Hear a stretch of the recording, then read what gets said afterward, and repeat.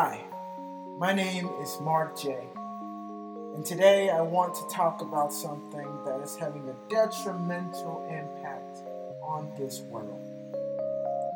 As most of us are probably aware now, on the afternoon of February 14, 2018, 17 people were killed, 14 more injured in one of the world's deadliest school shootings at Stoneman Douglas High School in Parkland, Florida.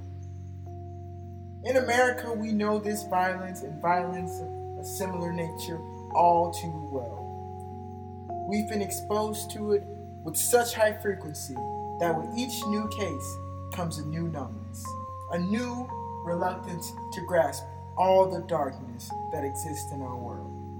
And it takes a toll on us. It makes us harder. It makes us less compassionate. It makes us less open. And it blinds us.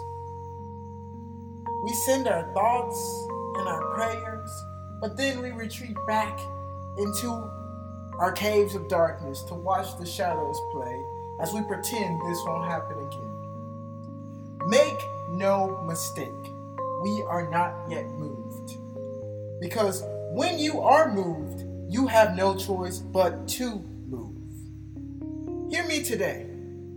Many of our politicians and our clergymen and women send thoughts and prayers, but our source, our creator, our God sends us warriors. Warriors like the survivors of the Parkland shooting. And where we see kids, God sees disciples. Disciples who will save this world from itself. These children have not yet been pushed into a cave. They're not bound by the same chains that bind our politicians. They have seen the light pure and full.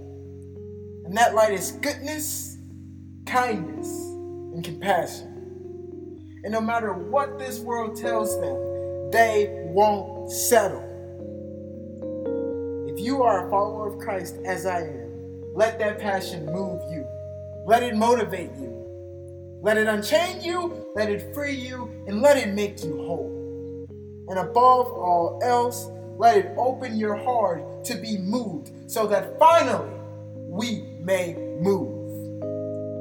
Now, as I close this video, I ask that you pray with me. That the words of my mouth and the meditation of our hearts be pleasing in the sight of the Lord, our rock and our Redeemer. And may we strive to make this world a better place, not just for ourselves, but for our brothers, our sisters, our children who walk alongside us in this journey. May the peace and the love of God be with you as you go forward. Amen.